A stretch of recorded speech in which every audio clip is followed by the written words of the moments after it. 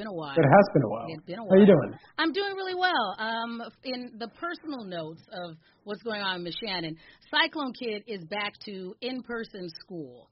So nice. My adorable 13-year-old, who also happens to be in the autism spectrum, is back in-person school and doing incredibly well. So shout out to him and all of the little kiddos. I'll share this one very cute story before we introduce our guest geek of this episode. So on the first day of school, he was having a rough time at school, and so his teacher told me that one of the other young men in his class saw that he was having a difficult time and noticed that when I dropped him off, he noticed that I'm still rocking the blue hair highlights. So this other kiddo went and found some blue pipe cleaners and made a little puppet for Cyclone Kid. It's like, look, it's like your mom. And so made him get to know you. Yeah, I know. Isn't that the best? So that is amazing. Right. So shout out to the other kiddos in his class. Shout out to Cyclone Kid, who is adjusting very well. Shout out to that kiddo's parents. Yes. I mean, talk about it, because you never know how it's going to be. And especially, in this particular scenario, this is a brand new school for Cyclone Kid, and it's so far into the school year. So even if you didn't add into the fact that we weren't doing in person, and then we were, and then we weren't, that kind of thing. He's in a whole new setting with some kiddos that had already built their own little class community. And so the fact that he was welcomed into it, and they were like, hey, glad to see you, well done to all the kiddos over there. So shout out to him. I'm glad that he's doing well. It is a big relief for his mom. Just, I'm doing very well because of that. So that's amazing. And he's getting a vaccine as well? Yes. With the new rule of 12 to 18-year-olds can now get a vaccine. Right. So the minute I got the email that said that he was eligible, I signed him up. So that is going to happen this week as well. So my ex and I, so his dad and I are dividing and conquering. So his ex is going to take him for dose number 1, and then I'm going to follow up and take him when it's time to send him back. So that's awesome. Yeah. So my kid, I have a freshly minted teenager. Remind me how old your kiddo is now. Is it 6 or 7?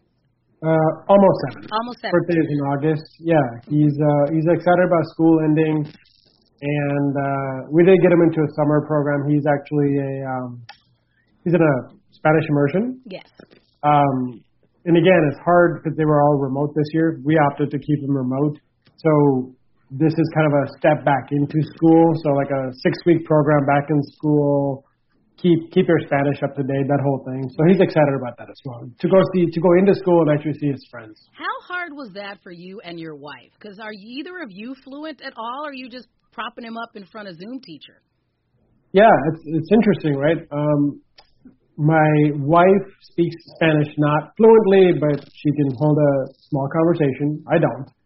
So it was, and she's the one who kind of stayed with him all day, every day, to get his work done. I'd come in and kind of more or less float here and there, but I'm going to give all the credit to my wife and the home team, essentially, right? My wife and my mom and dad and my father-in-law, everybody kind of banded together, just like a lot of other people. Families just coming together to help each other out. So I'm learning Spanish from him. How's that? That is wonderful. Congratulations to your kiddo. Yeah. Is he a good professor?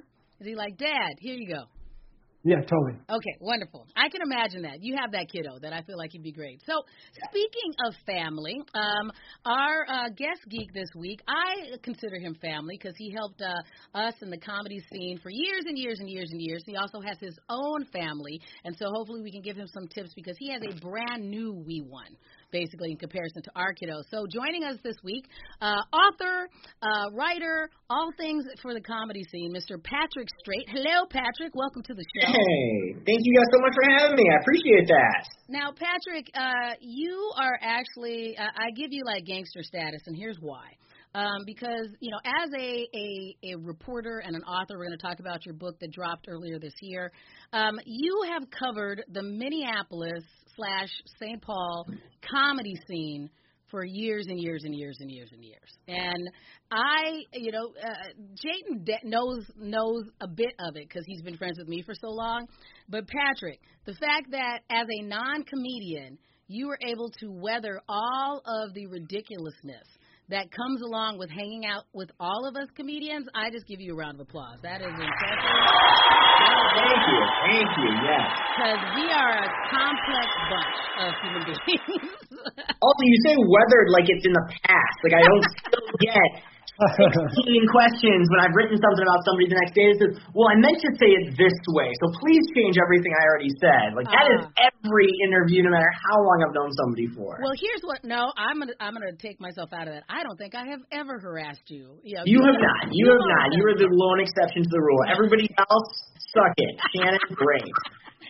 I like that. Everybody else suck it. I really do appreciate. I mean, Patrick has done a fantastic job of helping me promote some shows and showcasing the depth and breadth of the comedy community here in the Twin Cities, and showcasing that there, you people, it's very easy to sit there and go, you've seen one comedian, you've seen them all, and Patrick does a great job of going, that is not the case. There is a variety of complexities to this out there, and you showcase all of it, Patrick. So when you decided that you're going to start, and we've read your work in the City Pages and the Growler and Thrillist, how did you end up with this particular beat? So here's the quick version, right? Mm-hmm. So once upon a time, back in like 2007, I first moved to Minnesota, and I'd seen stand-up before. Like, I'm from Michigan, so, I'd gone to, there's a comedy club out there called Mark Ridley's I'd been to, and, I'd seen, bigger shows and stuff, but, I'd never been around a comedy scene before, right? So I remember, it's funny because the first time I remember going to Acme, I walked down there because I didn't know anybody. I just moved to Minnesota. I had no friends. I knew nobody in town. My girlfriend at the time had to go out of town for work, and I was like, all right, I just got to have something to do. And so I found an ad in the back of City Pages that said there was a comedy club. I said, great, I'll walk down there. So I went down there, went to the show, and it was so much fun, not just because, the headliner that night, I actually remember the headliner was Alonzo Bowden. He was great. He was right off of, Last Comic Standing, so he was, a big deal. But it's funny because I remember, watching, the opener, the MC and the feature. Not to get too inside baseball, but I'll start name dropping. I remember Amber Preston was the MC that night. And it's funny because I remember, she was great. She was super funny. And I went back to a couple more shows after that, and I started to see, Amber was there a lot. I started to see Tommy Ryman was performing a lot. A lot of these names who, at the time, I didn't know who they were. I just knew they were comedians. And I was like, oh, man, these guys are so funny. They're on stage. They must be big stars, right? To me, that was all I knew, is if you're on stage at a comedy club, you're a big-time star. And I remember I went to an open mic finally. I went down to Acme's open mics to check it out, and all of a sudden I see these people who I'd seen at shows. I would say there's probably a better than average chance that you and I probably crossed paths, and I didn't even know it yet at that point. Seeing, all these people who I only know as oh, man, I'd pay money to go see these people on stage. And they're there, working on material and hanging out and bombing and all this other stuff. And it was the craziest, aha moment for me, right? It was the first time I ever, really understood kind of, behind the curtain. Because I assumed to that point that comedians, you just, I don't know, I assumed you either, you went to school or you just, you ate something and you woke up and you put it the next day. I didn't know how it worked, but I was just yeah, that's a big time deal. And this was the first time I saw this is how, comedians kind of build their act. This is how the development of the scene happens. And so at that point, once I started going to more shows and, finding other open mics and stuff in town and seeing these other comedians, I said, well, there's some really funny people who, aren't necessarily, they're not headliners. They're not necessarily getting booked to these big spots, but they're really funny. And, I knew, obviously bands, when they would start to get a little bit of buzz, obviously they get a little bit of press. And, even in our local scene, theater actors would start to get some, conversations, even, smaller, like the huge theater, you'd have Mixed Blood and places like that where you'd see actors were getting a little buzz, but there was really nobody talking about comedians that much. And so I actually had reached out to City Pages, and I think the thing that saved me was the fact that, to your point, I wasn't a comedian, because at the time, another comedian named Brian Miller was working for City Pages. Right. And he had done a little bit of writing about comics, but I think he was smart enough to know, he was probably smart enough to know that he didn't want to deal with comedians every day, all day in his real job, but he also was smart enough to know that he needed to kind of step back, right? He had to kind of be unbiased in that arena because, he's part of that scene. Right. I said, well, I've got I've got no allegiances here, so let me do it. And it started off, just real small time. I started doing kind of little, one-off profiles about, I remember some of the first ones I did Tommy, I did Erickson, I did Gabe Noah and Chris Maddock. There was a lot of names who were, around back then. And I just kind of did little profiles, and it just kind of built up from there. I started to get a little bit of a reputation, and then when headliners would come to town, all of a sudden I was like, well, nobody else is going to write about their comedy, so I'll do it, and just kind of expanded. But the one story, and I know I'm talking a lot, but the one story which I got to tell you, Shannon, because you'll appreciate this one. Jaden, you can appreciate this too. I won't touch it. Oh, I appreciate it. Fair enough. So the deep dark secret is way back when I first started going to the open mics and stuff, for about the equivalent of a cup of coffee, I was like, you know what? I should do it. I should be a comic. I should get up and do it. And Shannon, let me ask you, like when you first started doing comedy, when you got up and you started performing, open mic or otherwise, like, how did you feel? Like what was your feeling the first couple times like you got on stage? I was incredibly nervous. I'm one of those people that when I'm nervous, I sweat. I internalize all of that. I mean, I felt like that ill in the pit of my stomach, like the first time I tried it. And I was in college, and it was one of those things that I had to have people talk me into it. Even though I had written things and people thought I was funny, they still had to talk me into it. And so, imposter syndrome is real. It's like, it was. Yeah. Real. How did you feel? Well, and here's what I was going to say, because, that I feel like it's probably a normal reaction, but I feel like a lot of comics will also tell me when they get off the stage, they're like, oh, that was it. Like, that's what I need to do. I love that feeling, right? Right. I didn't have that feeling. It was the weirdest thing. Like, that's not weird. That's exactly why. Yeah. And that story. There's lots of people who tell me all the time. They're like, I've always wanted to. It's on my bucket list. I think I could. My friends say I can, and I'll only let them tell me that like twice. And then I go, well, you got to get on stage. And then I go, you get on stage, because it's not the same. You either get on stage and you go, I can do this, or you get on stage and you go, I never want to do that again, because it's. And some people, it takes them 3 or 4 times to try it. Like, you think you're going to catch the bug. Like, I thought I was going to maybe like running, and I did 2 half marathons and said, I am never running that long again. I'm not doing it. It's not my jam. But, it was really like after I did my first set, I'm going, okay, I could do this, though. I remember thinking I could do this, and I came back the next week.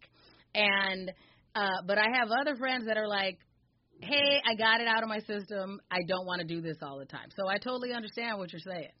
Yeah, and it was funny because, I probably did all together. I would say I probably did maybe 5 mics over the course of a month or 2. And I would officially, very deep cut here, I would classify my performance as, okay. Like, about how good I would say I was. Like, I wasn't bad. Wasn't great. I was fine. I was very forgettable would probably be my guess. But the funny thing is the very first time I did stand-up, I remember I went to Acme, and I put my name on the list, and I put my little star on there so I could get up. Yep. Oh, in my mind, I'm like, I'm pumped. I'm going to be a superstar.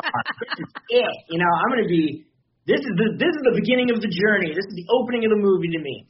And so I'm sitting there waiting my turn, and right before me, because, in Acme, usually all the newbies, like the people who it's their first time, they get up first. Right, they're all stacked at the beginning of the list. The person who goes before me, who was also doing her very first show ever, was Andy Erickson. So that's a whole different energy. Andy, shout out to our friend Andy. Andy gets up there, and she crushed. Okay. She, to this day, I've seen, I don't know how many stand-up shows, it was probably one of the most incredible crowd reactions I've ever seen. She decimated this place. Like, everybody was dying. And then here comes the stand-up comedy stylings of Patrick Strait to follow that. So, needless to say, Andy's headlining. She's been on TV. She's done so great for herself. I am writing about Andy, so that goes to show you where our careers kind of ended up. So. But I think it's a good. Thank you for sharing that, Patrick, because I do think it is good to know the trajectory and where that goes, because there's also people who are the opposite of you that are delusional and probably should have stopped and didn't. But for me, I was a writer, and I wanted people to eventually pay me to write for them. I've told you this before, Patrick. And everything that I read said, well, then you need to go and do stand-up long enough that you get a reputation, and then other people will hire you, and that's how you end up writing on a show. Sure. And then I did that for a while, and was like, and I just found my voice and got better at writing for myself. And then was like, no, I'll just keep writing for me instead of trying to pivot out as quickly. But I think it's also, and you probably know this because you've been around, and we are going to get to your recently released book, Funny Things About Minnesota, Funny Thing About Minnesota. But the thing about the scene, and I've come into Jayton's office before and bitched about this whole thing, it's the scene, being a part of the scene is one of the hardest things for people. Because it isn't just about did you show up and you were funny. It's also how do you navigate this workplace? Because that's what the comedy scene, it's a workplace. And with no HR and and no guarantee of what you're going to get for pay and no paid time off or any of those things. It's this really complex workplace. And it's can you weather the workplace as much as it's not for everybody, right? No, it's not for everybody. I mean, that experience of walking into the unknown, and that is your normal moving forward. Not everybody can handle it, so I give you kudos, Patrick, for following a crushing show, and then you're still part of it. Yeah. Well, I think at that point I was probably still too naive to realize just what a different level everybody else was at than what I thought I was at. I had the comedian megalomania. That's what I like to think. I had that quality of, every comic, good or bad, is I thought I was great. So at least I had that going. Yeah. There's lots of people where you go, they get down, they're like, how'd you do? They're like, I killed it. We're like, did you? Did you? You use that word the way I use that word, but okay. You feel comfortable in that answer, so go ahead and do that. But it is just complex. So how's that work as a non-stand-up comedian who still has to, sometimes keep stand-up comedian hours? Like, does your family go, okay, I get it, you're working, or do they kind of look at you like, when are you going to be home, or like what do they think? Yeah. Yeah, it's changed over the years. When I first started doing this, I didn't have kids. I wasn't even married yet. Now I got 2 kids, and I'm married, and I got a day job, and I got all this, growing up sucks, guys. I don't know if you guys know. It sucks. Yeah, it's no fun. Yeah. But, no, I think, it's one of those things where, and you know what this is like, Shannon, when you've been around it long enough, you start to kind of, and this is going to sound, I don't know, it's probably going to sound pretentious, you start to kind of know what shows are going to be good, what shows you can kind of stay away from, which comics really have something there, which ones, bless their little hearts, but you know what, they're probably not going to stick around all that long. Right. So while it becomes a little bit easier to have a little bit more, I think, discerning eye. And I know that makes me sound super snobby, but I think it's true. You can start to tell who is putting in the work and who is, showing up and being funny and who's doing something different and unique and what shows are really interesting. And, and I know I'm going to suck up to you here, but I've said this to you before when we've interviewed. One of the reasons I always like talking to you is because you are always, you're doing something different. You approach things from a unique aspect. And that's something I really love about comics in the scene today is, yes, you can go to an Acme or a House of Comedy or a This or whatever it is, and you can see people get up there and, they'll have a great 5 minutes, 10 minutes, whatever it is, in front of 30 people, but there's people now like yourself who are finding new ways to get their comedy out. They're finding new innovative ways to let people know that, hey, comedy's available. I know before we went on the air here, we kind of talked about sometimes that can backfire on you if you get too creative, but it's cool. So, I these days am now more interested in who's doing something different and doing something unique and who seems like they really want this and who's kind of in it for the long haul. So it's gotten easier over the years because, like you said, early on while I wasn't doing comedy, I was every open micer. I was showing up at everything. I remember I'd show up at shows and I'd be like the only guy in the crowd. And I'm like, okay, well, this is going to be weird because now everybody knows that I'm here because I'm the only one here. But no, it's gotten better. And like I said, it's funny because the scene, in my opinion, it just keeps getting more it keeps getting bigger, but it keeps getting more creative. It keeps getting better. I mean, just the attitudes and the people in it. I feel like obviously there's always going to be,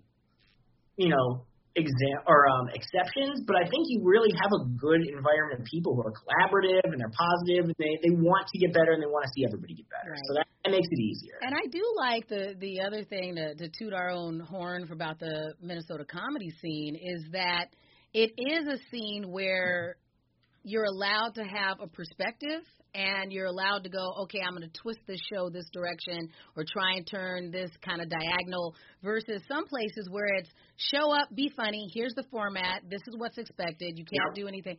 So we do have a combination of, experiential comedians and characters and storytellers. And, if you are, kind of like me and some of my crew that we want to be able to go, well, we were funny, but we had a value or a message or something else and take people on kind of a gambit of emotions, you can give that a shot here. When there's other markets, they'd go, no, 3 comedians, this much time, this is the format that you're supposed to do, and why are you, nobody wants to hear all this extra stuff. Like I've had that. And it's great that we are able to push the envelope a little bit here. Like I mean, it's funny because when people, I remember the last year that I tried out for Last Comic Standing, and we were in New York on a bunch of us, and you could see all of the little pods of people from places where you had scenes. And it's surprising, I think, to non-comedians, because Minnesota still has this reputation of flyover country, that around the country, though, saying that you're a stand-up comedian from Minnesota carries weight. Absolutely. Because they know that if you are here and you really are a professional and this is what you do, that means you work and you work at it and you work at the craft. And it's like being in New York where it's stand-up, where if we go hang out in L.A., and no offense to my friends who are in L.A., a lot of them are actors that are trying to figure out how to build something else. It's harder to make it as a full-time stand-up comedian just because you can't get the stage time. When if you're in Minnesota, they're like, oh, you're probably grinding it out. And I remember when I started a million years ago, because I started just before you started writing, Patrick. But I remember, and that was when I was single and didn't have a kid, So it was Monday night you're at Acme, Tuesday night you're at Knuckleheads, Wednesday at your Minnesota Comedy Club, and then there was all these other things. So you just did a circuit, and that's what you did. And that was before you were getting paid. So basically, that's you going out, drinking, hanging out every night, doing whatever you did during the day.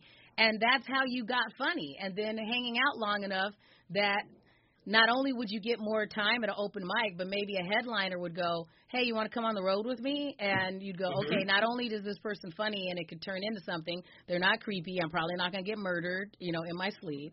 I'm like, I feel it's okay getting in the car with this person. And so, that brings us to, because I haven't been doing it completely this long, but I think that some of the people that come up in your book, Patrick, Funny Thing About Minnesota, published through the Minnesota Historical Society Press, it brings me to some of the things that you cover in your book. So what made you go, okay, I'm going to do something long form and actually put together this book, Patrick? Yeah, so, I think, you kind of touched on it there, right? I think when you talk about Minnesota comedy, there's kind of this lore about Minnesota comedy, and it goes back, decades where people say like, oh, Minnesota comedy, like that's been the trailblazer for a long time, from the Louis Andersons to Liz Winsteads to, through the generations. And I heard that from the day I started, coming in talking about comedy, but I didn't understand why. I knew some of the names, right? Like, I mean, I'd heard of, obviously, I knew Louis, and I'd heard of, like, Scott Hansen's Comedy Gallery, and I knew who Alex Cole was, and I knew some of these names, obviously everybody knows Fancy Ray, so I knew Fancy Ray, and, like, names like this, but I really wasn't sure, like, okay, but how did that start? Like, where do you pick up? And kind of similar to, like, the story I told you, I didn't know, I was like, okay, how do you even start comedy, not even your comedy, but how do you start comedy as a whole? And so, shout out to the Minnesota Historical Society Press, because they reached out to me because they'd seen some of my other writing, and we had a conversation about, have you ever thought about this? Because they kind of had the same question. They were kind of like, we know about this, we read about this, but we don't really know the backstory. And so they said, why don't you look into it, see if there's a story there, put something together and let us know. So I really did a lot of the research before there was ever even a book deal. You know, I was calling and talking with a lot of people and just kind of trying to understand. And, you know, from my experience, you know, we can talk more about this. It was like every time I talked to somebody, 10 new names and 5 new stories and 80 new venues. There would be all these new layers that would pop up, right? And it was crazy because that's when I realized just how big this was and how deep this went. And, you know, just as a fan, just as, you know, I mean, we're talking about geeks here, you know, I was always into geeking out about comedy. Mm-hmm. I just wanted to know the story myself. Like, I genuinely was like, this is a story I would like to see. You know, I would read this, I would watch this, I would listen to this, whether I was involved in it or not. So, I mean, it was really kind of the dream assignment for me, so to speak. Well, as a comedy geek, from inception to publication, how long did it take you to create your book, Patrick? Bell to bell, it was probably just under about 2 years. Okay, that's pretty good. We've talked to a lot of authors. Some of them, they are percolating on things for a long time, so congratulations. Well, I'm not that smart, so it's fine. I was going to ask, was it easy to grab the content for your chapters or talking to some of these individuals that you mentioned?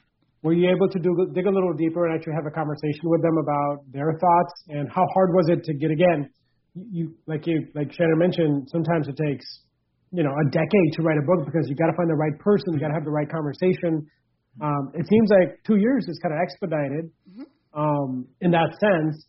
I'm assuming you had everybody who you wanted to talk to were more than happy to kind of open up. Yeah, no, that's a good question. I mean, in all honesty, the research and writing was about a year. Okay. And then next year was all the boring parts, the proofreadings and all that stuff. But no, I mean, you know, to your question, I kind of had an initial list, right? Like I had a handful of names where I was like, okay, I know I need to talk to these people.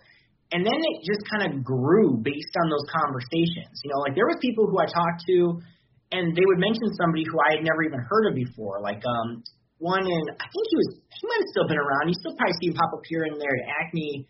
He doesn't do comedy anymore, but Alex Jackson, he used to be a firefighter in town. He was the fire chief for a while. Fire chief, excuse me. He's going to get pissed that I disrespected his role with the fire department. Mm-hmm. No, he was a name that I wasn't familiar with. I had never met him. And then he and I just kind of met in passing one night at Acme. We were both judging for the funniest person contest.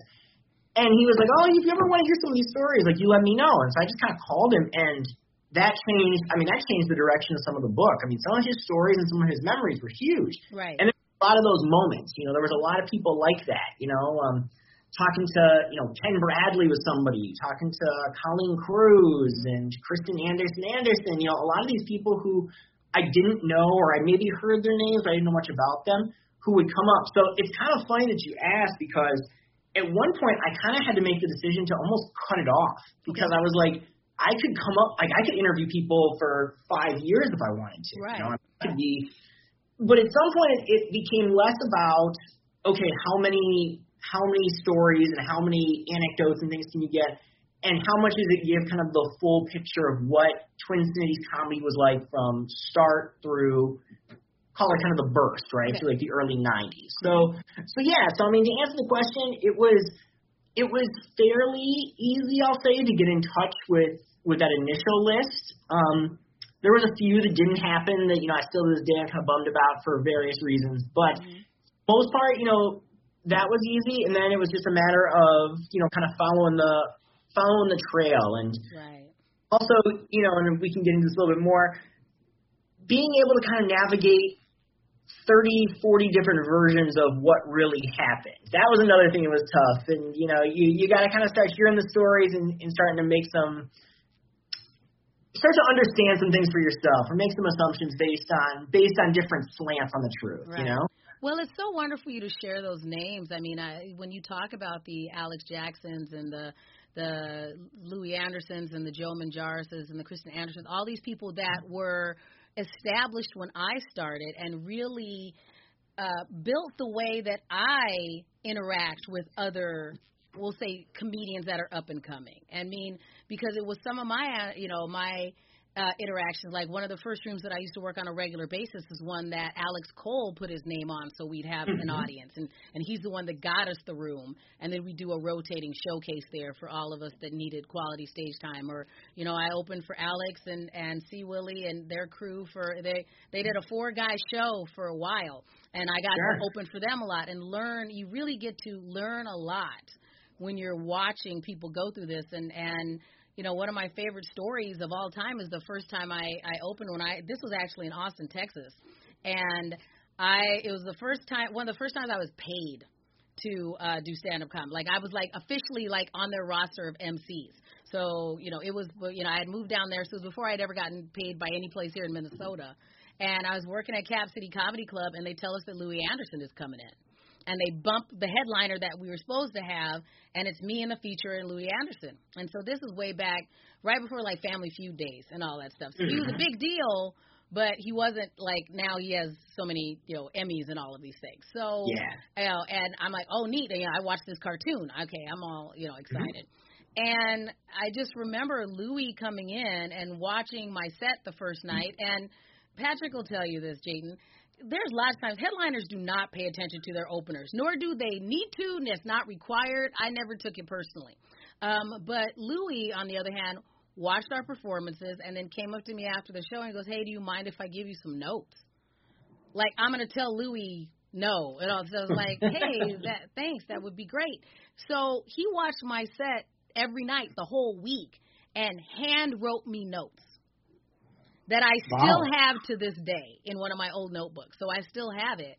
And it just made me go, yeah, I'm never going to be so busy or important or jaded that I'm not going to talk to somebody that's there and opening me and giving it a shot and just needs a couple of words of encouragement. And that may not always be, I may have talked some people into doing it that I should have let washed out. I don't know. Kind of thing. So do you make it a point, Shannon, to pass on your wisdom to you headline now, so the people who are lining up for you, how much is it, actively telling them what they could work on versus passively, after you guys are grabbing a drink, to be like, hey, I like what you did there. I wonder if you could take it a different direction. How much is that active versus passive? My communication style is very motherly in nature in general, and so I'm more like, would you like some notes? Or would you, same thing that Louis came to me, because not everybody interested in your opinion, and it doesn't even, kind of thing. So, I always ask, hey, would you mind if I told you, or I have a tag if you're interested, and if they don't use it, then I don't take it personally. But if there's somebody who, I think it's always been something where I always, I talk to everybody. I try to be accessible and try to talk to people, because people treated me that way when I first started. And it's a scene where that doesn't always happen. And so I was very fortunate that I was able to find a little crew and hang out and feel comfortable, because it's a very intimidating thing to show up. And it's always interesting. And Patrick, I'm curious about your take on this, that even though you're on shows and there's multiple performers during a show, when you were interviewing people, did it still seem, or is this just my perspective, that although you are performing around people, it's still very much golf? It's very much an individual sport, even if you're on the name with other people. Oh, 100%. You know better than I do even, but it's funny, that you brought up Louis, for example, right? Because, if you talk up to those guys, even the first group of guys or group of individuals who are performing, you had, Louis, and you had Alex Cole and Jeff Turbino and Bill Bauer, and at that point, you had Joe Madison and Jeff Cesario, guys like that.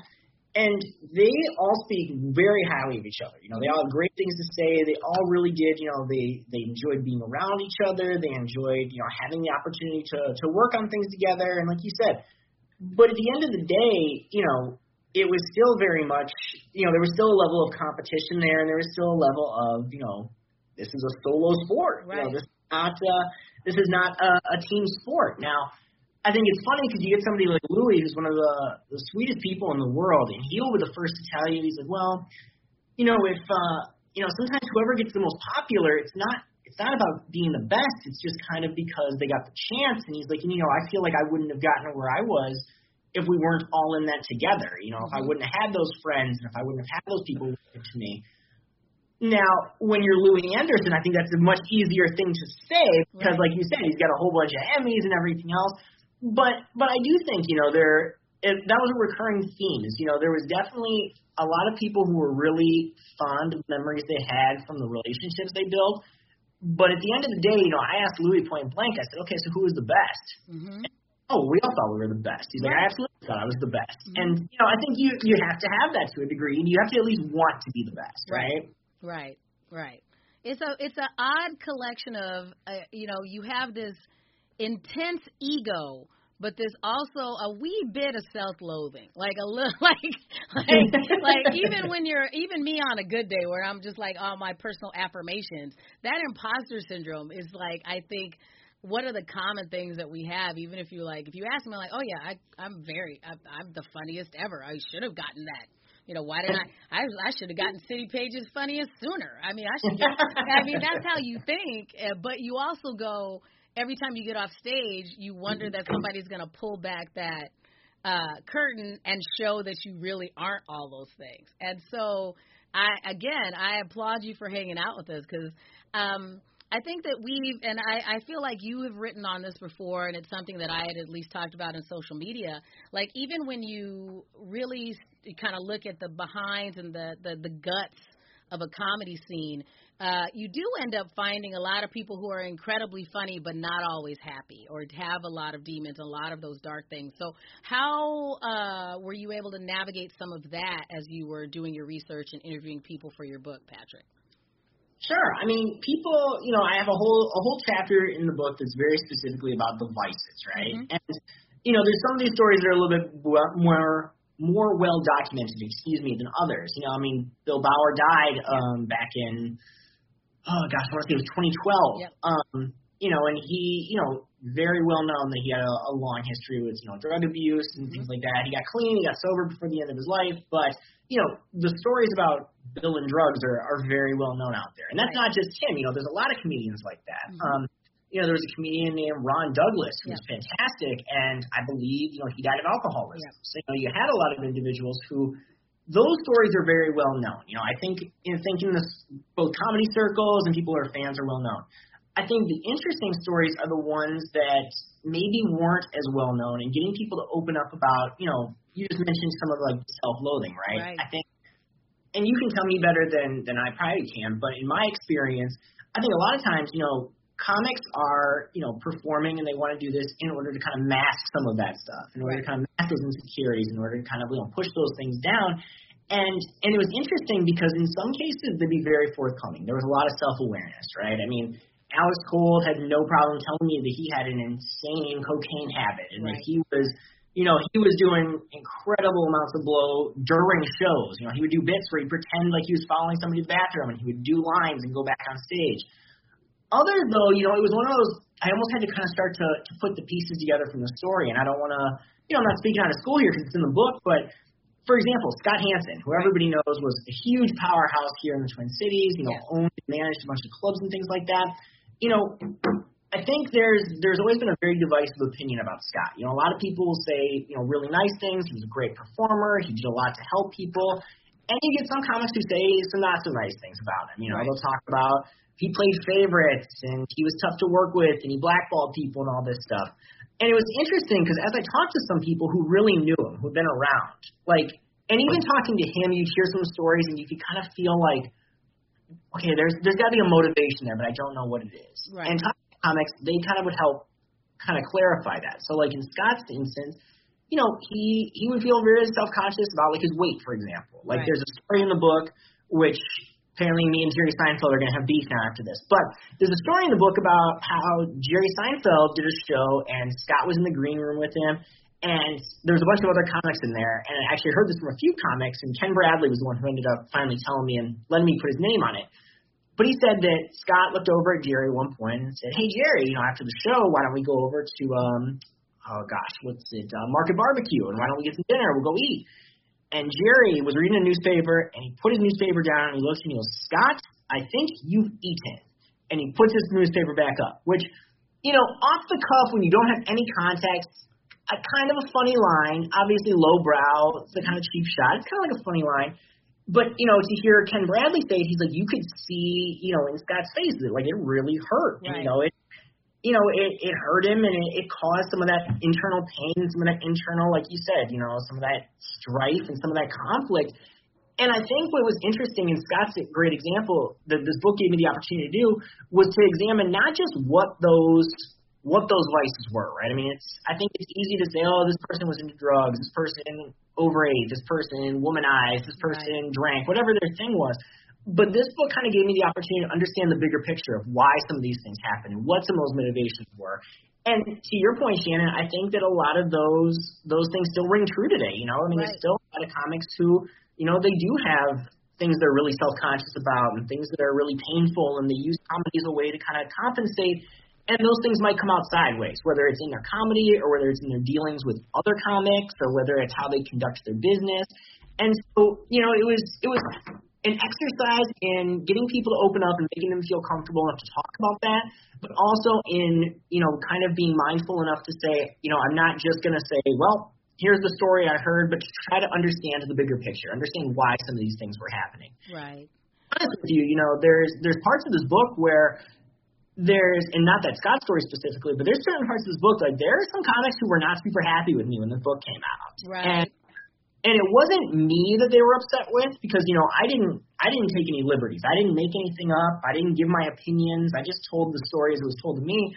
But I think in a lot of these chapters, it really does kind of puts a spotlight on what some of those motivations and those shortcomings and some of those, that internal strife, like why it was there. And I think a lot of comics maybe got a little uncomfortable having to look at that and really have to talk about that. But I felt, for the sake of the book, that it was important to understand kind of the bigger picture of who they were as people and why the comedy scene was that way, and just how those things kind of helped contributed to the whole thing. Right. Well, one of the guests that we had on a previous episode was Tom Arnold. And so when we were talking to Tom, that was one of the things that we brought up, is because he was around during a lot of the scene that you cover in the book and hung out with those. And he would say, he even said it used to just be bananas and talking about that. And, I appreciate you covering all of those, because even if you go into the stories of the people that in the scene that we have lost, like, by the time Wild Bill passed, there were a number of reasons, but if we look closer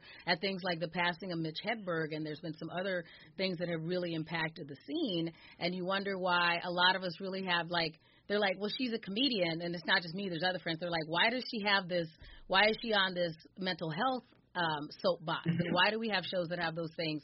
And I think that it's good for you to cover some of that, because that is something that's also very prevalent, not only in our scene, but in the scene in general, and being able to cover that and go, even if you look at somebody like I feel like I've lost too many friends, because we don't have health insurance and mental health things and can't address any of those things. So being able to go, no, here's what it looks like, and again, like you said, the motivation and why we lean into those vices and those things and what you're masking and what you're self-medicating. It's very exposing, but I think that it's also real, and going, okay, some nights everything about being a stand-up comedian is amazing, and some nights it's just a job. It is my job to show up and be funny, and I think it's good for people to be able to read about the backstory in a book like yours, Patrick. Thank you. Yeah, I mean, I think, it's funny, because I was talking to Louis Lee, who owns Acme, when I was putting this together, because there's a chunk in there about Louis. And one of the things he said to me was, he said this about his club, but I kind of took this attitude with the whole book. I didn't want this to necessarily just be an infomercial about Twin Cities comedy. I didn't want this to be like, oh, look at all the funny people and look at all the great things we did. I mean, at its heart, this is about, this is a people story. This is about the human beings who, they were creative, they were clever, they were flawed, they wanted to do something unique and different. They didn't really know how to navigate it, and everything that came along with it. And to your point, some of those stories in the book, I mean, there's plenty of that stuff about, oh, this was so funny and so fun. Of course there was, because some nights it's great. And there's plenty of stuff in that book, too, about it got ugly, and there was fights, and there was egos, and there was, just stuff that really, for most people would have been like, I don't need this in my life. And I think it's important, like you said, if you're really going to, I think, talk about a scene like the Twin Cities comedy scene, I think you have to have both sides of that. Right. One more thing I want to cover before we start to wrap, Patrick, especially with everything that's going on and a number of national and international reckonings that we have as far as our BIPOC community comes. I know that you do stop down and really want to cover the emergence of some of our black performers here in the Twin Cities and Minnesota comedy scene. We've already mentioned the Alex Jacksons of the world and the Fancy Rays. And so as you were navigating that, how did you decide to cover that in your book? Yeah, that was, early on, and this is something that I've made an effort to do in my writing with City Pages or even on my site I do now, was, I think it's very important if you're going to talk about, kind of like I said, and I sound like a broken record, but you talk about a scene, you need to talk about the whole scene. And I think that oftentimes it's easy to kind of get pigeonholed into like, well, these are the performers at a specific club that I go to, so that's the scene. Or, even like you said, like racially, or if we're talking about, gender, there was not a lot of women in those early days who you heard a ton about. Right. Even on the cover, I've got 5 white guys on the cover of the book. Mm-hmm. Yeah, they were the most prominent, but I felt like it was not going to do justice to just talk about, here was, these 5 white guys and all their friends. Like you said, Tom Arnold's a great example. He was super funny, super great guy, did a ton for other comics, but that's not necessarily indicative of the scene as a whole. So I really did try to dig in and say, okay, who else was out there, and what were those unique experiences like? And, Fancy Ray tells a really great story, just kind of talking about, African-American comics, and back then there really wasn't a lot necessarily. Right. And he has a great story about how, he used to be one of the guys who would go into these small towns where there had never been comedy before. Right. Fancy Ray. Fancy Ray. He's Fancy Ray 24/7. Yes. He talk about the prettiest man in comedy. Yes, exactly. Oh yeah. He talked about like the Alex Jacksons and there's another name that's escaping me at the moment who was around at the same time. With Alex, it was probably C. Willie Miles, and then why can't I think of the other guy that used to do the show with us? I know who you mean. You know who I mean. It'll come back to me. Yes. Mm-hmm. Yes. And so I was saying, like, what was it like? And he goes, well, those guys would come in. He goes, and they were pretty low key guys, And he goes, and they would still experience, racism, and they would experience some uncomfortable situations. He goes, and then you got me coming in, and I'm larger than life, and I got my butter curls, and he's wearing makeup at the time, like he is full little Richard. So Fancy Ray, he wasn't going to tone down who he was, and it's interesting to hear the differences in stories. So, you can hear about, like you said, Alex Jackson's story where he's a little bit more. Charlie Walker. Charlie Walker. Yes, Charlie Walker. That was who I was looking for. Yes. And like those guys who, were maybe a little more subdued than a Fancy Ray, right? Who their experiences, and then you hear about Fancy Rays and how they manage those things. So I thought that was really interesting.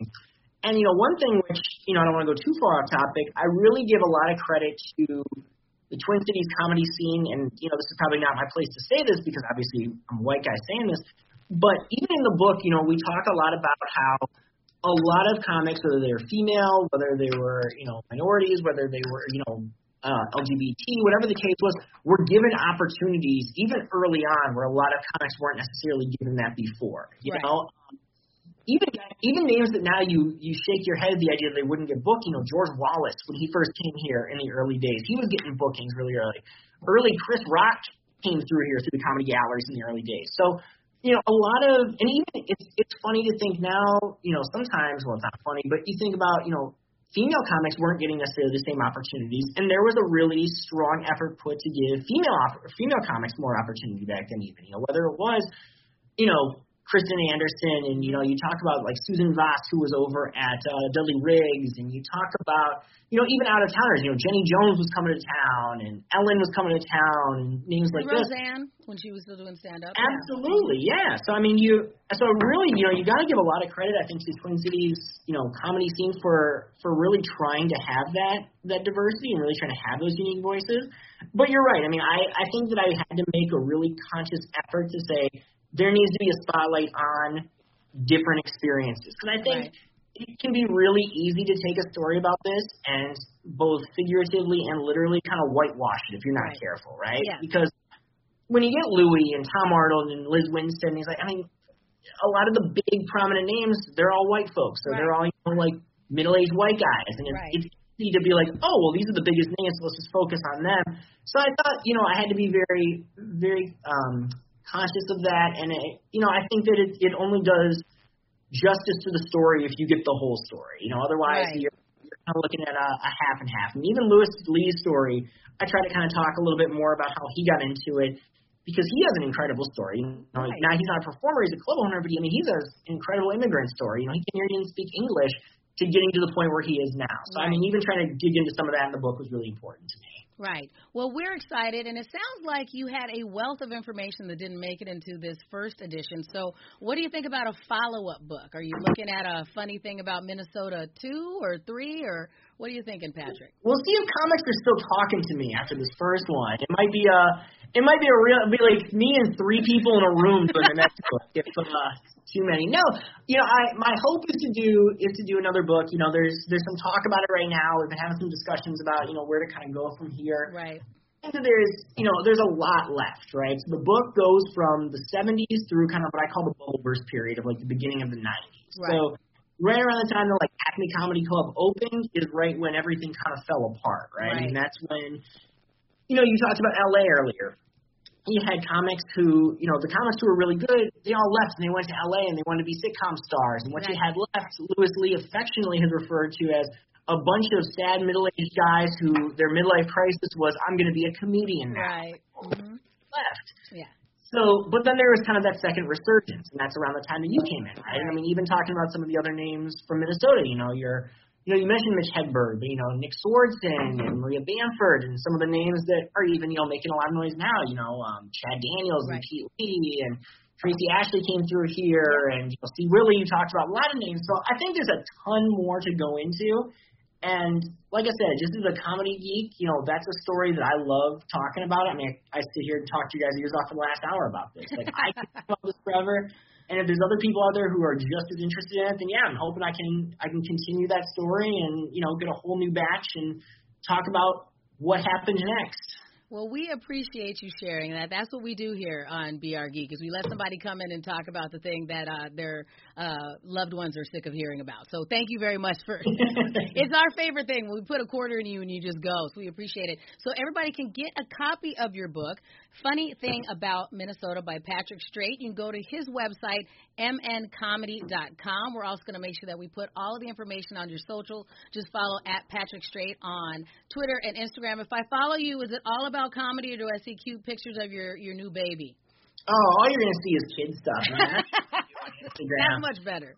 I used to go to comedy clubs every night of the week. Now, like, you know, things opened up, and I'm going to the Great Wolf Lodge, and I'm going to trampoline parks. That's my life now. That's my life. Hey, we're not mad at you. We're not mad at you. So, you know, good luck with your family, and we do appreciate you doing that. We appreciate everything you're sharing, and personally, I appreciate all of the love that you've shown, not only myself as a performer, but our comedy scene in general. It's nice to know that there's somebody out there looking out for us, Patrick. So thank you very much. Jayton, I know that we have lots of stuff going on at the Twin Cities Film Fest, so I always encourage people to go to our website, twincitiesfilmfest.org. Before we put this out, we are still going to be looking for people. If you would like to learn more about being an actor or performer here in the Twin Cities, you can be part of the 2021 Twin Cities Actor Expo. That's going to be coming up in July. So we have all that information. Again, just go to our website. It's a great opportunity. If you are just dipping your toe in, then you should go ahead and you come to that. You'll meet some of the agents that are in town and just see some common, some performers with some commonalities you have, and we have some great educational opportunities. Right, Jay? Yeah, absolutely. There's plenty of opportunities for quote-unquote newbies, and as well as individuals who are seasoned and they just want to reconnect. Obviously, last year was really hard for everybody, especially in our industry. So this is an opportunity just to reconnect and just to re-engage with actors and filmmakers and casting directors and agents. I think work is coming down the pipeline, and this is a great opportunity to get back on the saddle. So, again, you go to our website, TwinCitiesFilmFest.org, to find that. We are very excited that Patrick's with us again. We're going to make sure all of his socials are out there. Patrick, we ask everybody who we like, are you willing to come back on the show again? We'll have you on again soon. We'll talk about some more comedy with you. I'm sure we have more floating around in your brain, right? Absolutely. And see, now you backed yourself into the corner, because now if I don't come back again, and then it'll be like, oh, it's because they didn't ask me. First. If I don't come back to the show, it's because they didn't ask me to come back on. All right, I will take that. That's the only reason I'm on, because Shannon keeps asking me. Exactly. I need to be more careful and cautious with my phrasing. For anybody else out there, you can follow Be Our Geek on Facebook, Twitter, and Instagram. You can also email us at beourgeekshow@gmail.com. And if you want to be part of the show, you can leave us a message at 612-276-2774. We encourage you to like and subscribe to Be Our Geek wherever you find your favorite podcast, and we will keep putting you in touch with fantastic guest geeks like our good friend Patrick. So, Patrick, we appreciate you. Jayton, I always appreciate you, even if I forget to call you and ask you to be on the show one of these days. So, for everybody else out there, thank you for being part of Be Our Geek, when everyone is a geek is about.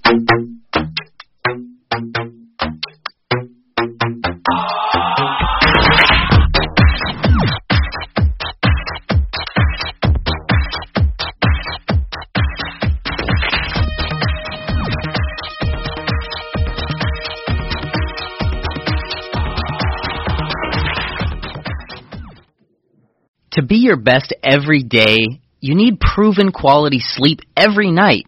Science proves your best sleep is vital to your mental, emotional, and physical health.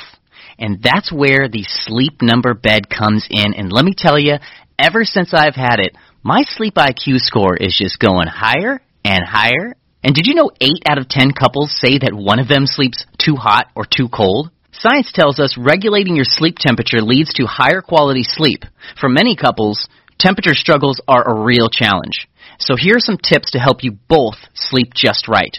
Look for beds designed with temperature benefits, such as the new Sleep Number Climate 360 Smart Bed that actively warms and cools each side, so you both sleep blissfully comfortable. And now save 40% on the Sleep Number 360 Special Edition Smart Bed, plus special financing for a limited time. Only at Sleep Number stores or sleepnumber.com/podcast1. Sleep Number, the official sleep and wellness partner of the National Football League. Subject to credit approval, minimum monthly payments required. See sleepnumber.com for details. Grab a 30-day free trial of Live by Live Plus, and you'll get unlimited skips, commercial-free music, and all of the podcasts and live streaming events you can handle. Visit livexlive.com/podcast1 to learn more and start your free trial.